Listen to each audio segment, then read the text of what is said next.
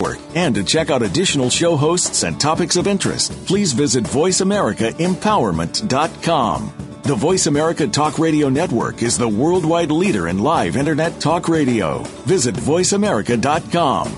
The views and ideas expressed on the following program are strictly those of the host or guests and do not necessarily reflect the views and ideas held by the Voice America Talk Radio Network, its staff, and management.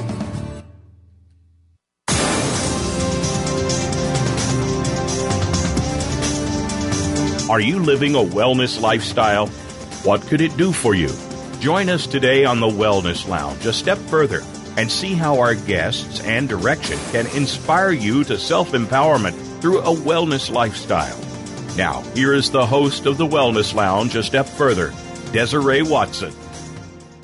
Thanks for joining us again. We have a very exciting show for you today. As always, I'm really excited about every guest that comes on, but today is absolutely very special just to my heart because we have an absolutely amazing guest, brilliant guest, who we'll invite on in just a moment. But I want to once again say thank you to the many listeners from around the world. I am so humbled by the fact that you are listening in and tuning in to hear what it means to be empowered with that whole connection of mind, body, spirit. And our platform, it's Wellness Interactive. Our signature brand is the Wellness Lounge. And basically, we believe in taking it a step further. And that a step further is having guests on that can engage you with empowering oneself with being grounded in all of mind, body, spirit, being grounded in faith. And they may be a scientist, they may be an author, they may live right next door to you, or you may have someone like them living right next door to you. And, it's important to know and understand that you can engage with these people. You will not find them necessarily on the media. We are not a huge media platform. I don't engage like that because that too has its place. There's television, there's radio, there's all of that. And we don't necessarily focus on the celebrity platform. We feel the celebrity that lives next door to you and yourself is empowered with all the things that are connected with being grounded in faith and mind, body, spirit. So on that note, thanks again to all of you who are listening in. I'm going to read just a dedication that our guest, Rupert A. Hayles, Jr., has written in his book because he is the author of Emotional Intelligence in the Church. And so before we ask him to come on, his dedication, I just think is absolutely beautiful. It's to his wife. It reads, "I would like to thank God for giving me the courage to complete this subtle piece of material he has placed in my heart. I dedicate this work to Marianne Conti. Marianne is one of the godliest people anyone could ever meet. Her personal journey is filled with emotional challenges and triumphs. She has survived growing up with manic depression, trichotillomania, and I hope I have that, I pronounced that correctly, and mental institutionalization. Through this entire journey, God has delivered her. Marianne came into my life at a time when I struggled with the emotional dimension. She was able to help me walk through this. With her experience and her long journey of pain, she has helped many people who have come into her path. She lights up the room because she understands not just intellectual matters, but emotional matters others would subconsciously dismiss. She has a keen ability to discern that which is not obvious. She believes intellect doesn't make a person, but rather it is one's connection to other human beings that makes us better people. I dedicate this book to my wife, partner, and friend, Marianne Conti Hayes. This was a dedication written by Rupert Hayles, and the Mr. Rupert Hayles, who we'll hear from shortly, is the president of the Center for Emotional and Spiritual Development. Spiritual wellness acknowledges our search for deeper meaning in life and is reflected when our actions become more consistent with our beliefs and values. Emotional wellness is a measure of our happiness and satisfaction with ourselves and our lives. Achieving emotional wellness includes realistic self-assessment and an ability to cope effectively with stress, feelings of anger, sadness, hope, love, joy, happiness. Mr. Hayles, Rupert Hayles, is also the Chief Operating Officer of the Christ Church of New Jersey Organizational Leaders Organization. He provides oversight to the administration staff, the church's subsidiary corporations. I can go on and on. He's a graduate of the Wharton School at University of Pennsylvania.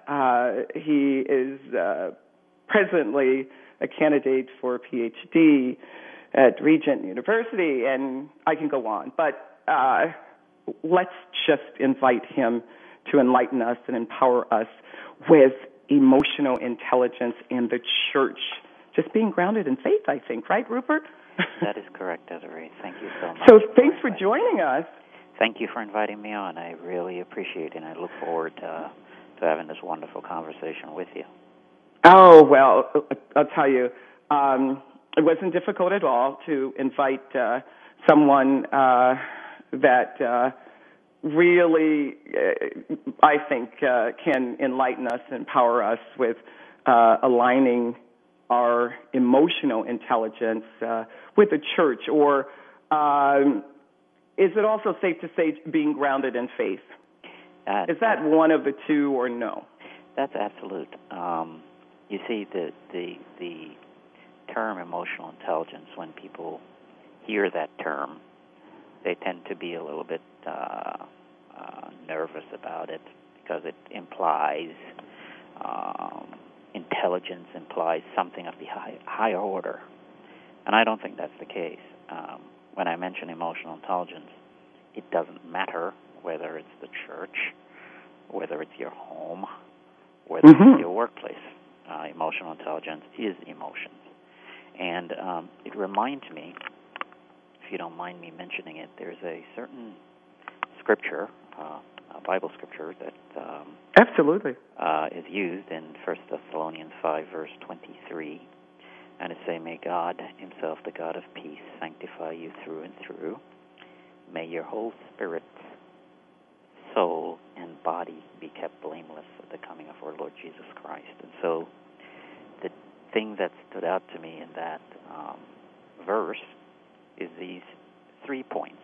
May your whole spirit, soul, and body. And it doesn't matter who you are. It doesn't matter what you believe in. It doesn't matter what you think that you believe in. It's not going to change the fact that you have a body, you have a soul, and you have a spirit. Love it. Beautiful. Body means, okay, it's your physical nature. You go to the gym, you take care of it. Spirit means that we as human beings, doesn't matter who we are by destiny, will live and then we will die, which means you have a spirit that goes on after that, whether you believe that or not. And the third thing is your soul. And this is the part that's intriguing as it relates to emotional intelligence and emotions. Your soul is your mind, your will, your temperament, and your emotions. So, when I look at that scripture, it says you have 3 parts, body, soul, and spirit. And you can try to deny any one of those 3 parts, but you still have 3 parts. And so your emotions, which is your soul, matters. Just like how your body matters. Get up, go to work. Get up, go to the gym. Get up, do something. You have to use your hands, your feet, and you don't deny those. And your spirit, you have a connection to a higher order. You have a connection to God himself, the maker, the creator. And so you can't deny that either. And your emotions you can't deny. And so then, when you go to work or when you're working or whatever you're doing, you're still running into the situation where you're going to use your emotions.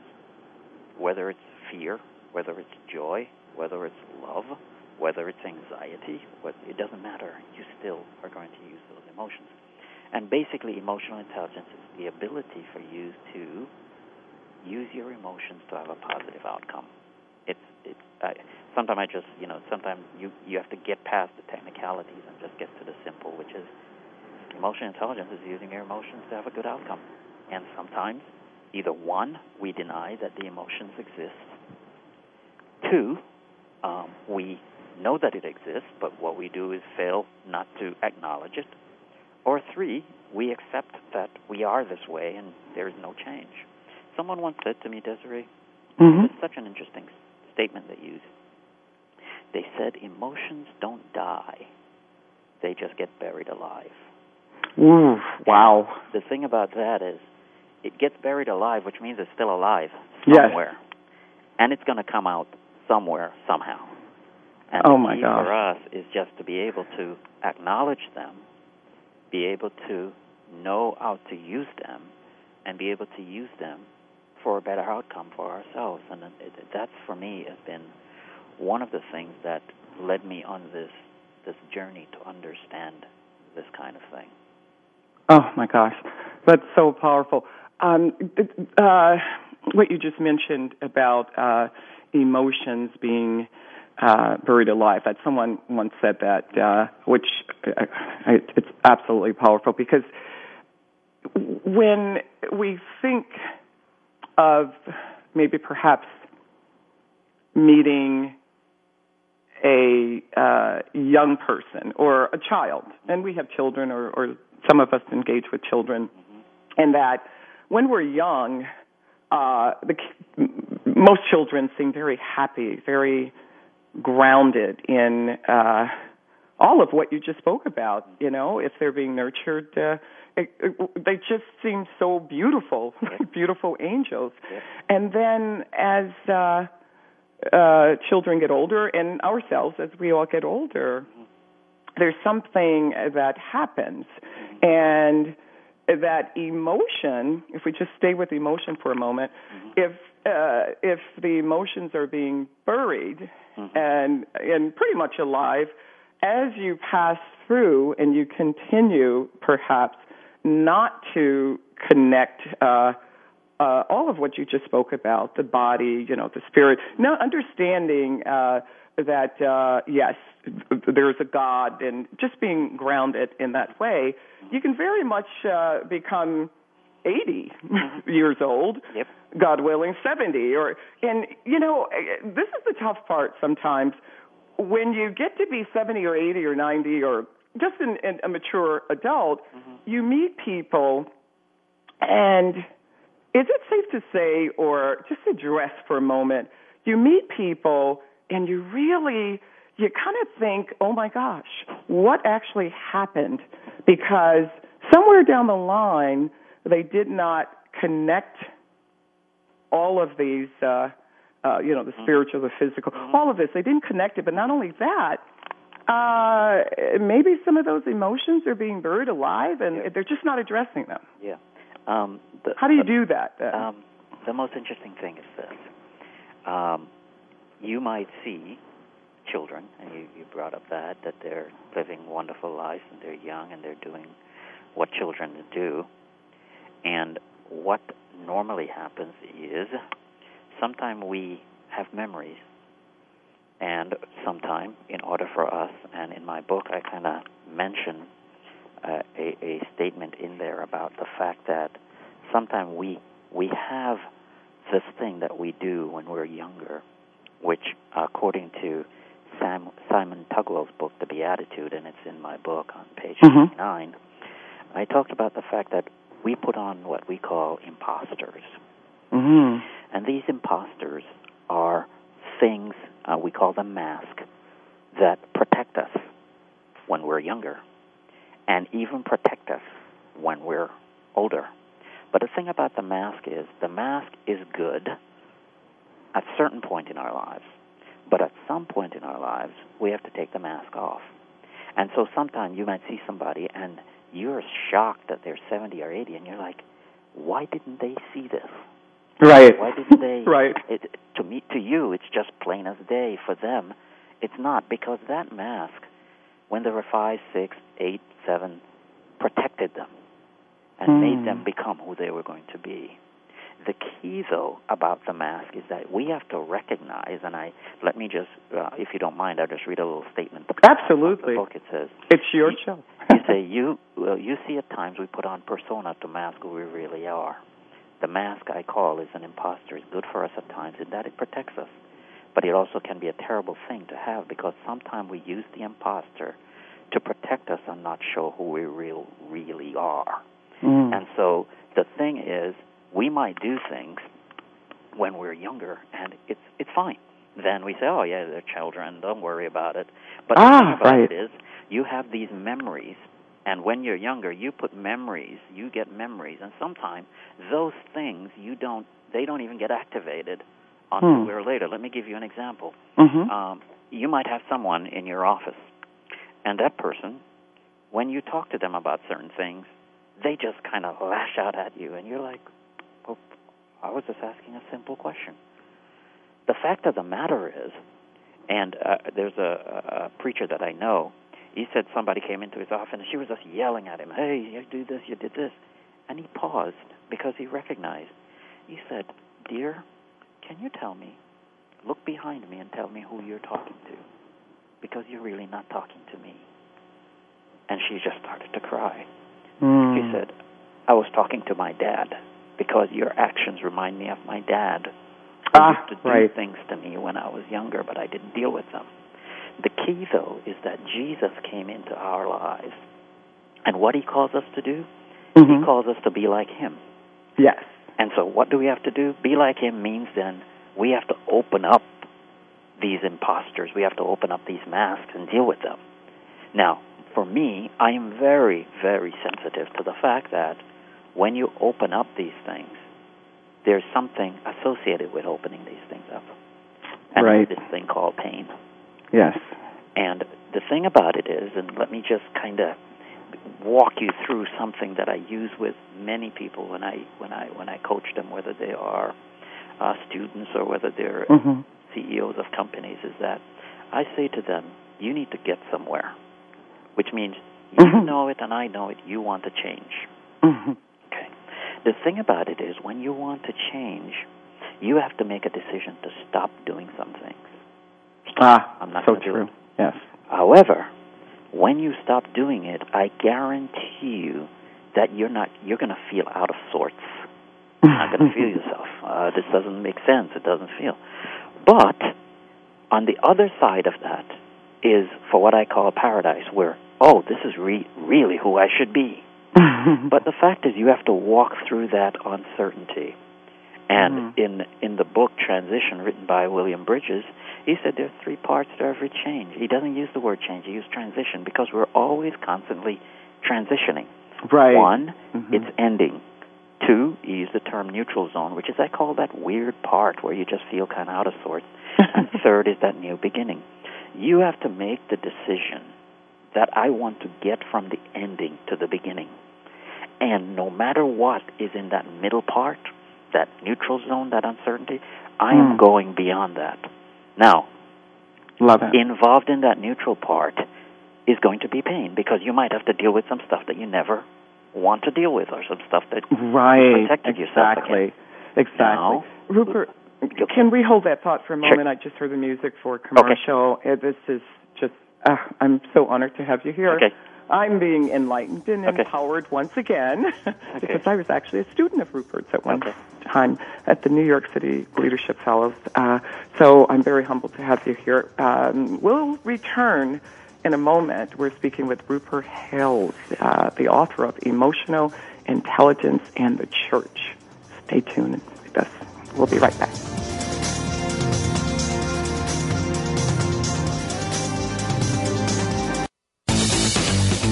This is the home of the top life coaches, entrepreneurs, and success drivers. The Voice America Empowerment Channel. Family caregivers face some tough challenges every day in caring for a partner, parent, child, sibling, friend, neighbor, or even coworker. You are there to provide the care that these people need after everyone else has gone home. Family Caregivers Unite with Dr. Gordon Atherley will provide you with a social networking experience. You'll hear from experts and others who are experiencing the same things, and together you will promote a common cause. Tune in to Family Caregivers Unite twice every week, Tuesdays at 1 p.m. Eastern, 10 a.m. Pacific on Voice America Variety, and on the Voice America Empowerment Channel every Monday at 1 p.m. Eastern, 10 a.m. Pacific. How do you feel about the future? Tune in each week for Visionary Leader Extraordinary Life with host Kate Ebner. You can be a great leader by learning from the inspiring stories of amazing visionaries who are shaping our future. Everyone deserves to create their own vision, and Kate and her guests will share the tools that you need to make it happen. Make a weekly visit to the Voice America Business Channel for Visionary Leader Extraordinary Life every Monday at 11 a.m. Eastern Time, 8 a.m. Pacific Time. Be inspired. Become inspiring. We're on Facebook along with some of the greatest minds of the world, and that includes you. Visit us on Facebook at Voice America Empowerment.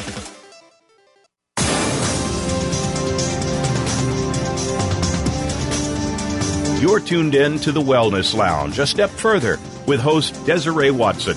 To find out more about our programs, please visit our website at www.wellnessinteractive.com. That's wellnessinteractive.com. Now, back to the show. Thanks for joining us again, and we're speaking with Rupert A. Hayles, Jr., who is the president of the Center for Emotional and Spiritual Development. And Rupert is enlightening us and empowering us with that whole balance of emotional intelligence and the church, or just being grounded in faith. And I just want to go directly back to Rupert, and I'll tell you, this is one of those shows where I don't really want to say anything. I just want Rupert to just go ahead and talk.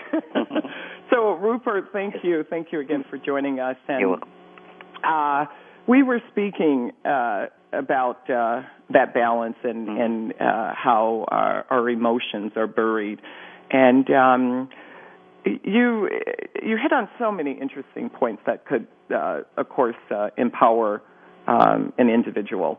Can we go to you on a personal basis and how all of what you teach to others has empowered you, or how did you navigate your whole life experience to get to this point? I don't know, maybe you were enlightened as a young person, or maybe a young adult, or can you explain to us how one absolutely navigates such a enlightening experience to align all of mind, body, spirit, faith, and emotional intelligence? Okay.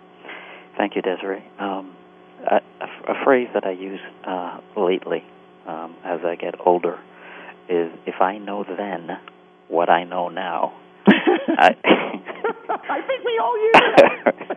I would be so much. Hey, listen, can you help us to also just say, you know what?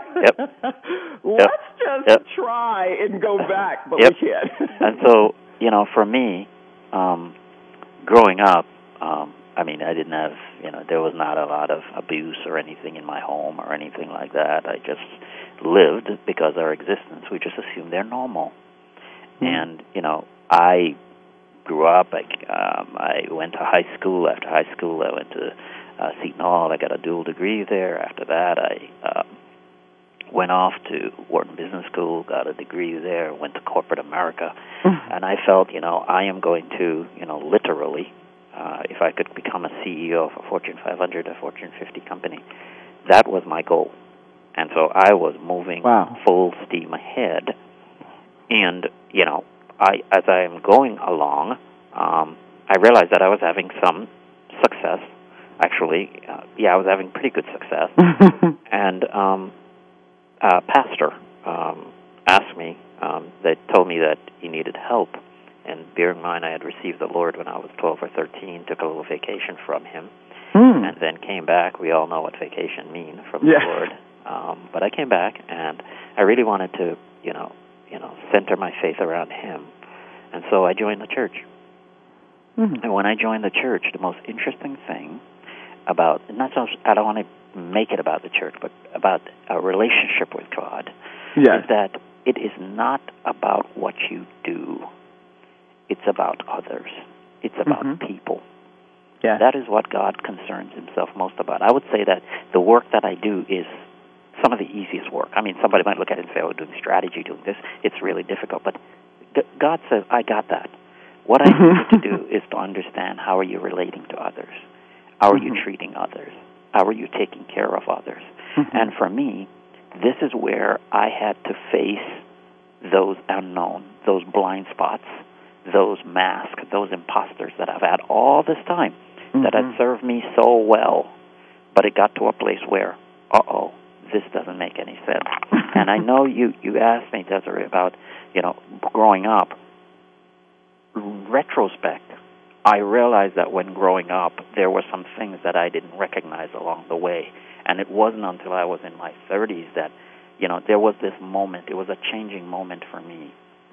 And I mentioned it in the book where, there was this big thing. I was running this great event. It was 600 people that were coming, and the former governor of New Jersey was invited, and the former chairman of banking and commerce was invited. It was just a big event, and I wanted, when you're responsible for things, you're responsible for events, and you can relate to this. You want everything to work like clockwork. Right. You want everything to be fine, no mistakes, no hiccups. Right. So I remember driving in to the place, and when I drove in, I realized that I called my assistant and I said, are you, is everything ready and set? And there was this pause on the phone, and I was just like, is there something wrong? Oh, no. It turned out that of the 600 people that were there, when you go to these formal things, you have plate setting, a table where people can sit and everybody knows where they're sitting. There was none of that. 600 people, all these dignitaries, and nobody knows where they're sitting. And so I just went. A term in emotional intelligence is called emotional hijacking, and I'll tell you a little bit about that. But suffice it to say, I had an emotional hijacking session on my assistant, and I just went crazy. My past, people got hurt because, when you're in the midst of that, you're trying to, emotions are running wild and all that. Yeah. And then, everything worked out well.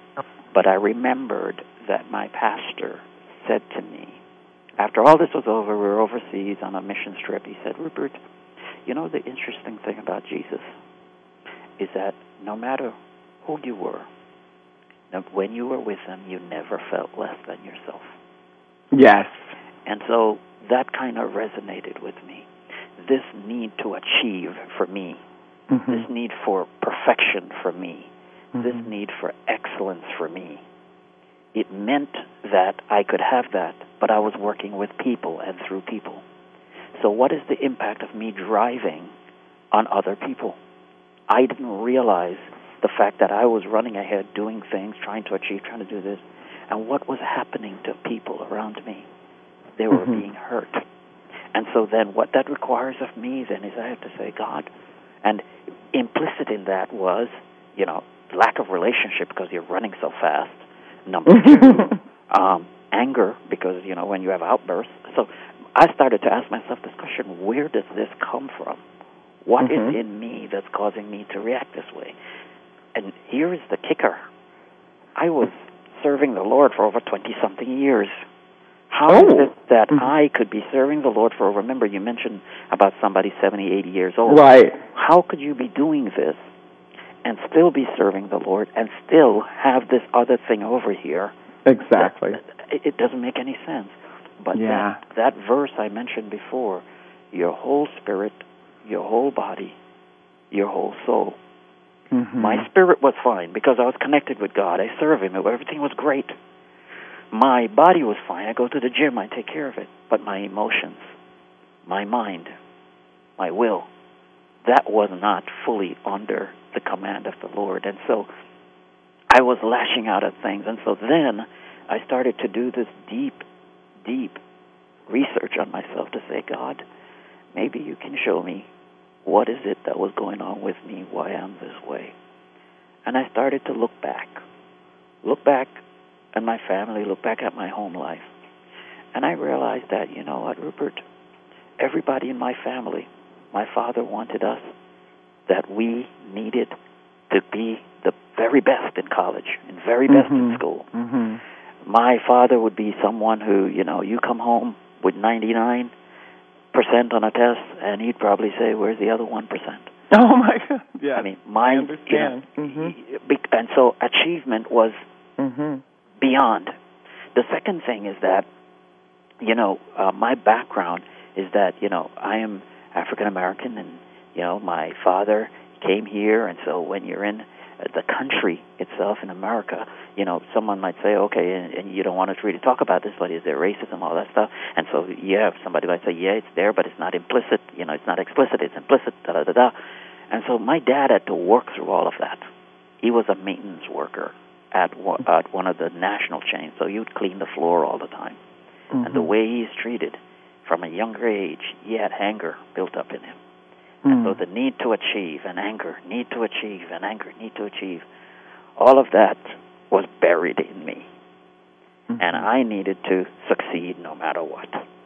And so as I'm doing this digging, Desiree, I realized Daniel Goleman put it in his book. There's a book called Primal Leadership, which he written by Boyatzis and also by McKee, Ann McKee. You have different kind of leadership styles. And let me just mention a couple of them. You could be a visionary, somebody who just thinks about big vision and you don't care about the small details. You could be someone who's a command and control, which says, just shut up, we're in a war, just follow me, take the lead. And you could be someone who's affiliative. You know, you don't care about anything. All you care about is the relationship with people. You're an affiliative person. You won't get a lot done, but you're an affiliative person. And you could be a pace setter. A pace setter is someone who would run right through a wall because they needed to get what needs to get done. The danger with a pace setter is that they need to have other pace setters behind them. If they don't, there's a lot of dead bodies on the road. That was me. I was the one who was running 10,000 miles a minute, hurting people, pushing people, trying to achieve, trying to do what I needed to get done. Being a Christian at the same time, serving the Lord.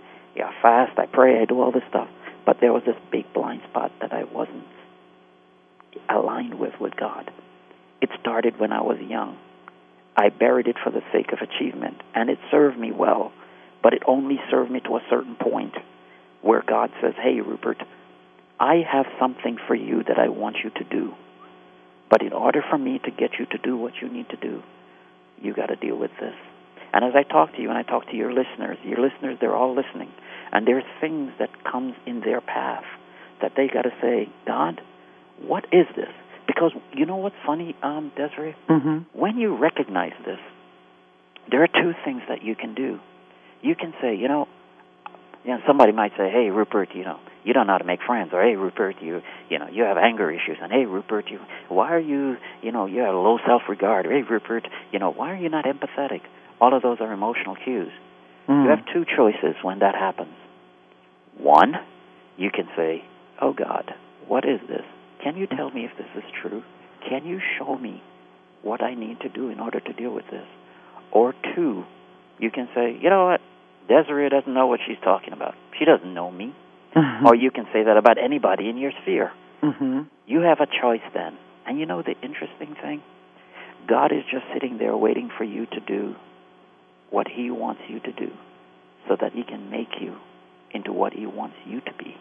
But you have to make that decision that you want to process this, you want to deal with this in order to get to where you need to go. The problem lies in, God, am I willing to deal with the pain? Can I deal with the pain to get through this? And that is where, for me, that's where it gets into the spiritual realm then, because it comes to a bigger, higher order. Absolutely.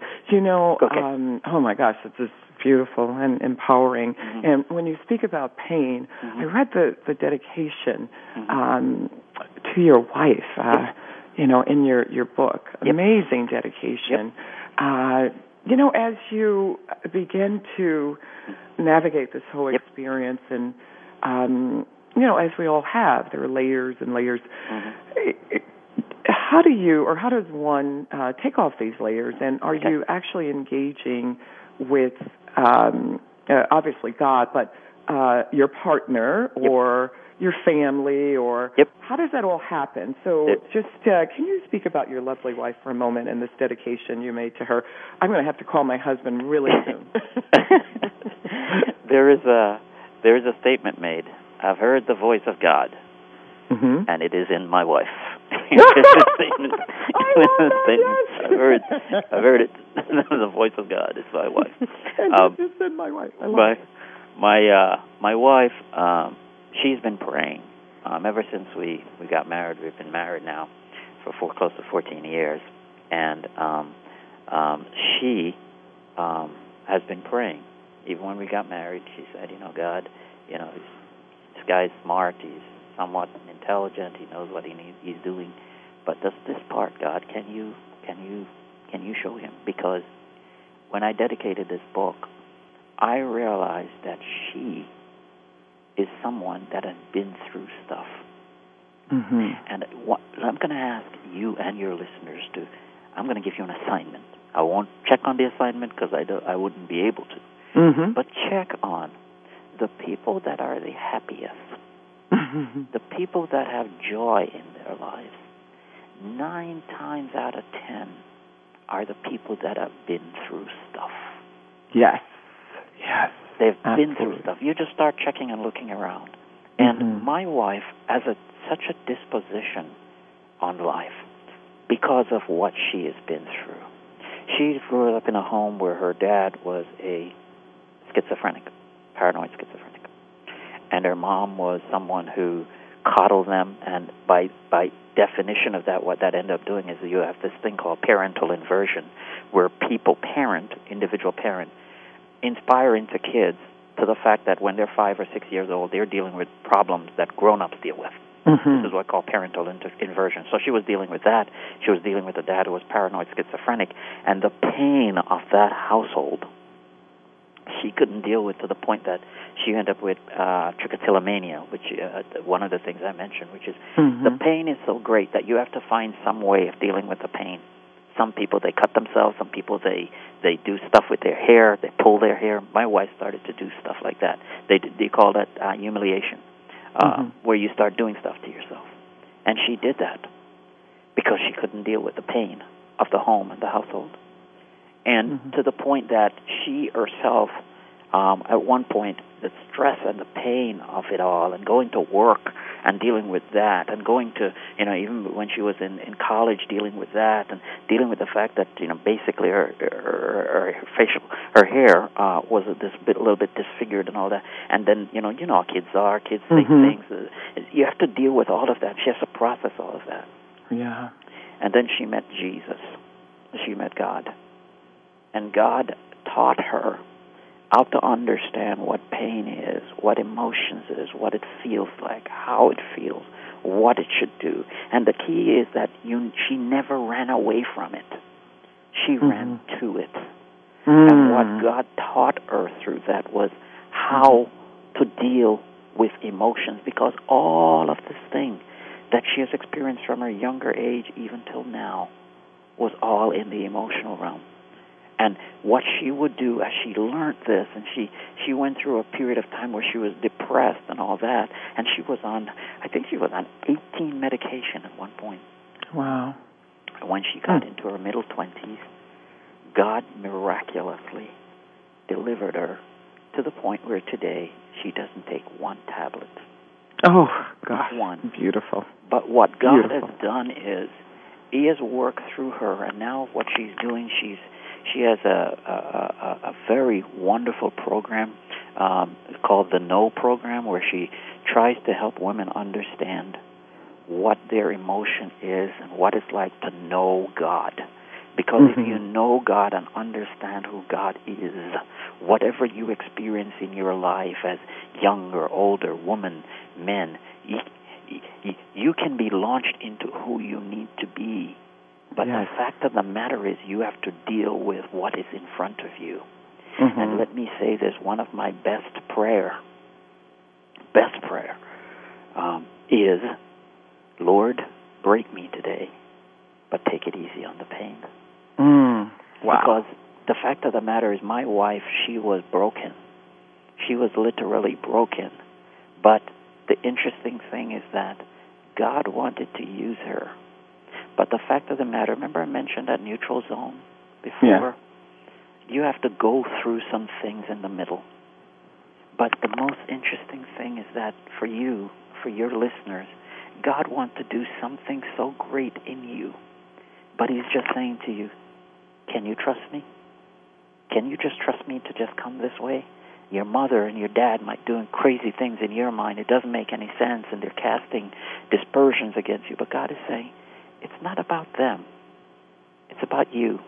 Chuck Swindoll says, life is 5% what happens to you and 95% how you respond. How you respond, absolutely. And your response is based in your emotions. And so, someone might say, well, Rupert, you're all about emotions. But, I'm not all about emotions, but what I really want to highlight in work, in church, in school, emotions are so important. And let me just, pardon me, Desiree, for just waxing a little bit theological here. The enemy of our soul, what he would like to do is for us to have those imposters, where we take those things and we bury them, where we take those things and we don't deal with them, where we take those things and we don't handle them. What does the enemy want? The enemy doesn't want you to get to the future that God has for you. And he will have you bury those things. Oh, but wow. The thing is, you and I need to say, okay, let me start thinking big picture, because God wants me to do something. Rupert, oh my gosh, thank you so much. Hold that thought for one moment. We're going to break for commercial, because it is absolutely empowering, and I want to just come back and just hear more of enlightening us on really being so in tune to what we're capable of and what God wants us to do. We shall return in a moment with Rupert Hayles, Jr. Thank you.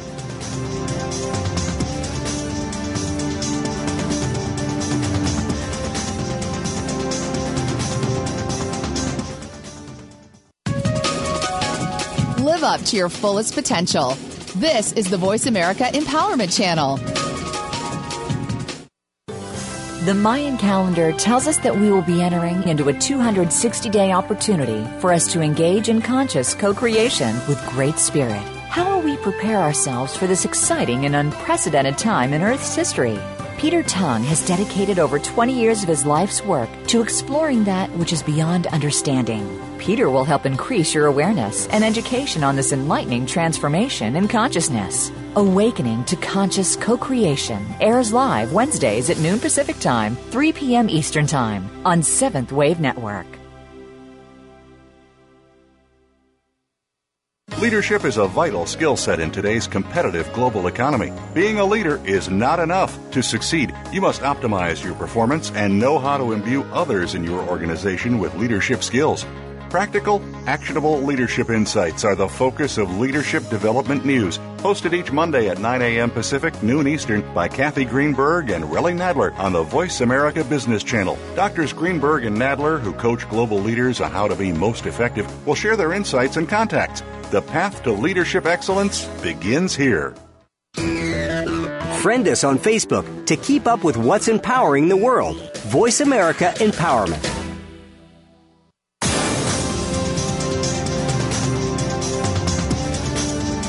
You're tuned in to the Wellness Lounge, a step further, with host Desiree Watson. To find out more about our programs, please visit our website at www.wellnessinteractive.com. That's wellnessinteractive.com. Now, back to the show. Thanks for joining us again. We're speaking with Rupert A. Hayles, Jr., who is the president of the Center for Emotional and Spiritual Development. He's also written a book, Emotional Intelligence and the Church. And Rupert, again, we're very excited about your enlightening us and empowering us with emotional intelligence and emotional intelligence in the church. So I definitely want to, of course, speak more about where we left off, burying the pain and all of the mass. But can we just circle back around to that for a moment? Because it does tie into the next question, I guess. I have a friend who stayed at home for a while, raised her children, and then her company asked her to come back. I mean, they found her after 10 years, 15 years of being at home. They offered her this job, or what she thought was an amazing job, to go back to work. And she stayed on the job maybe a month or 6 weeks. She literally quit. And she said, I can't tell you, Desiree, how difficult and actually how awful it was to be on a job, to watch people so confused with basically all of what we spoke about, the emotional intelligence, or just being connected to emotion. And she thought it had gotten better with all of what's being presented on EI, and she ran, but yet they called her back and said, "Listen, we'll give you another job. We just need you. We need your expertise." And she said, "I can't do it." Her home, things started to become difficult in her family life, all of that. So my question is, why is EI important? Why is emotional intelligence important? Just for us who just want to go to work every day. How does that work? Why? Where does this all fall into trying to align all of the great things that you mentioned? Thank you for the question, Desiree. The thing is, emotions is ever present.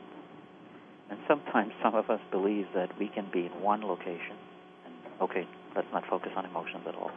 And then we'll go to another location and focus on emotions. It's almost like that silo mentality.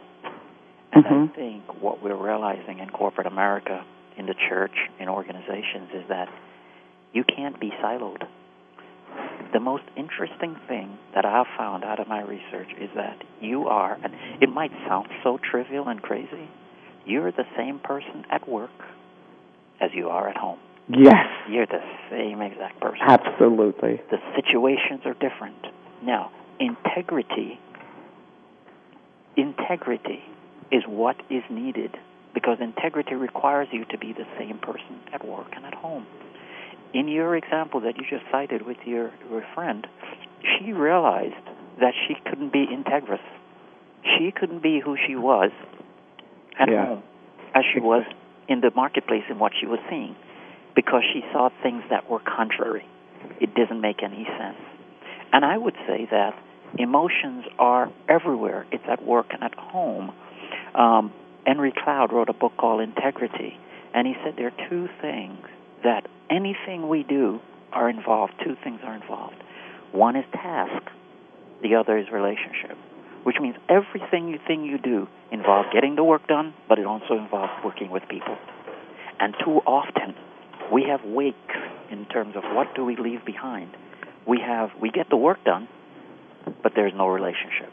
I think this is what your friend was suffering from, because she went in there and saw, oh my goodness, these people are doing what they're doing, but the relationship, emotional side is, it doesn't make any sense. And I would say to you that from an emotional standpoint, guilt, fear, love, trust, anger, sadness, just like it exists at home, it also exists in the marketplace. Emotional intelligence, then, can help you deal with things, whether you're at work, home, day-to-day life.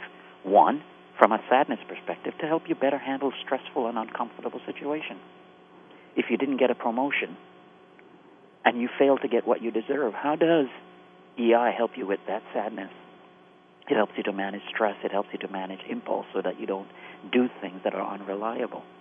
Second thing is, it helps you to allow emotions to not overwhelm or get the better of us. Remember I mentioned that emotional hijacking session? Right. Oh, it did get a hold of me. And that was under anger. But the solution is empathy, to actually recognize where you are, to have an objective look at where you are, and to put yourself in somebody else's shoe. It helps you to ensure that trust is defined in undefined relationship. Failure to trust. What happens when you fail to trust? It has a direct correlation in how you work and what you're trying to get done. It helps us to understand our motives in others. How do we deal with perceived threats? In her example, in your friend example, she went back to work, and I guarantee you that she felt threatened by the environment to the point that she said, I cannot, and I refuse to work in this kind of environment. Right. The last one is to better able to rationalize decision.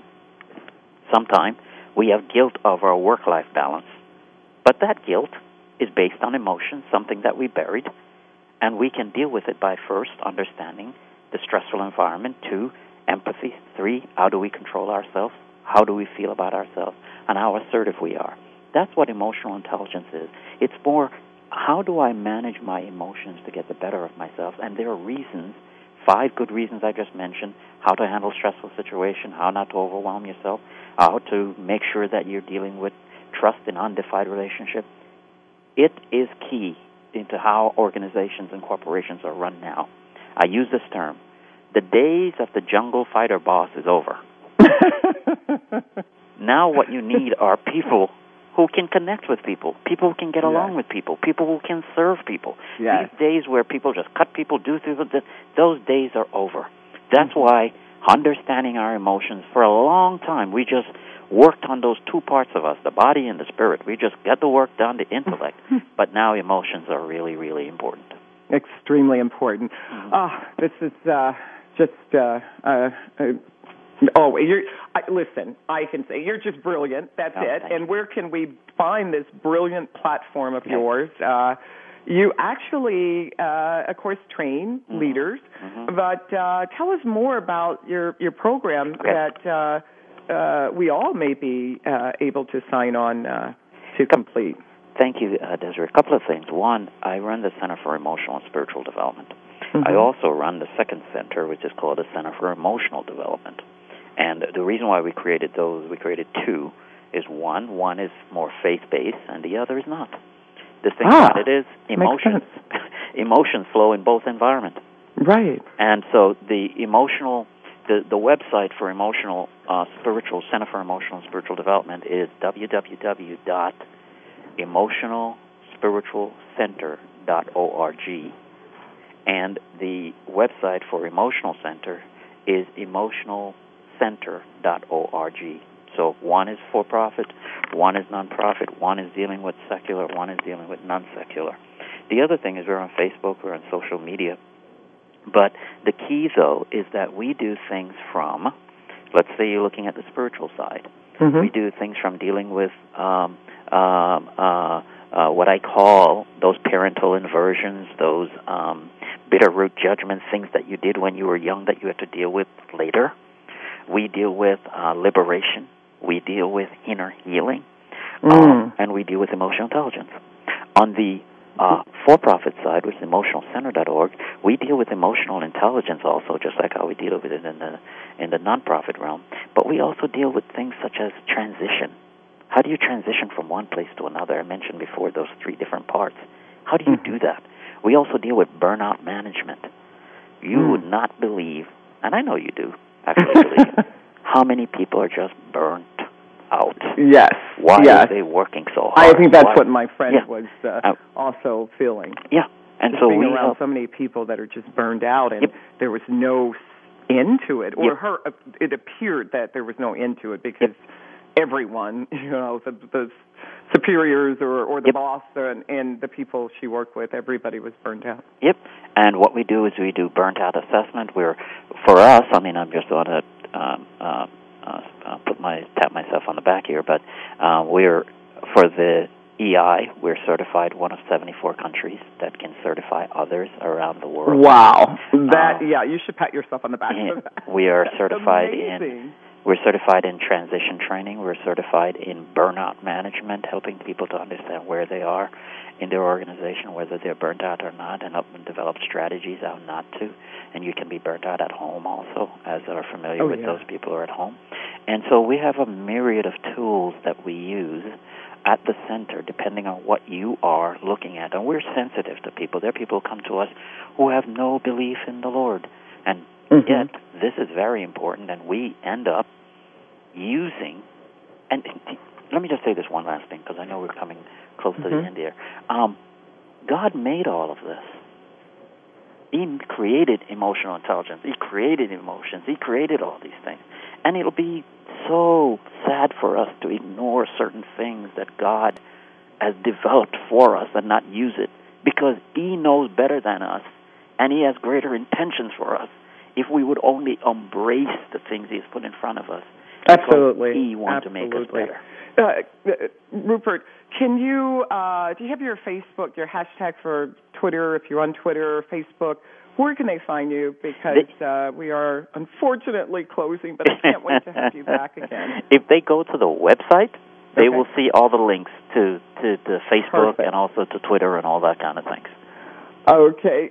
Thank you so much, actually, for tuning in, all of our listeners, to listen to Rupert A. Hayles, Jr. He is the author of Emotional Intelligence in the Church, and we can't wait to have him back, because I think he has enlightened us all with how we are going to continue to navigate our experience of that whole body, spirit, emotional intelligence.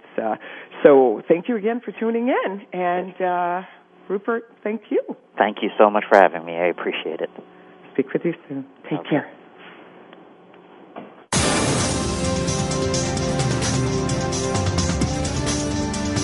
Thank you so much for joining us this week for the Wellness Lounge. A step further.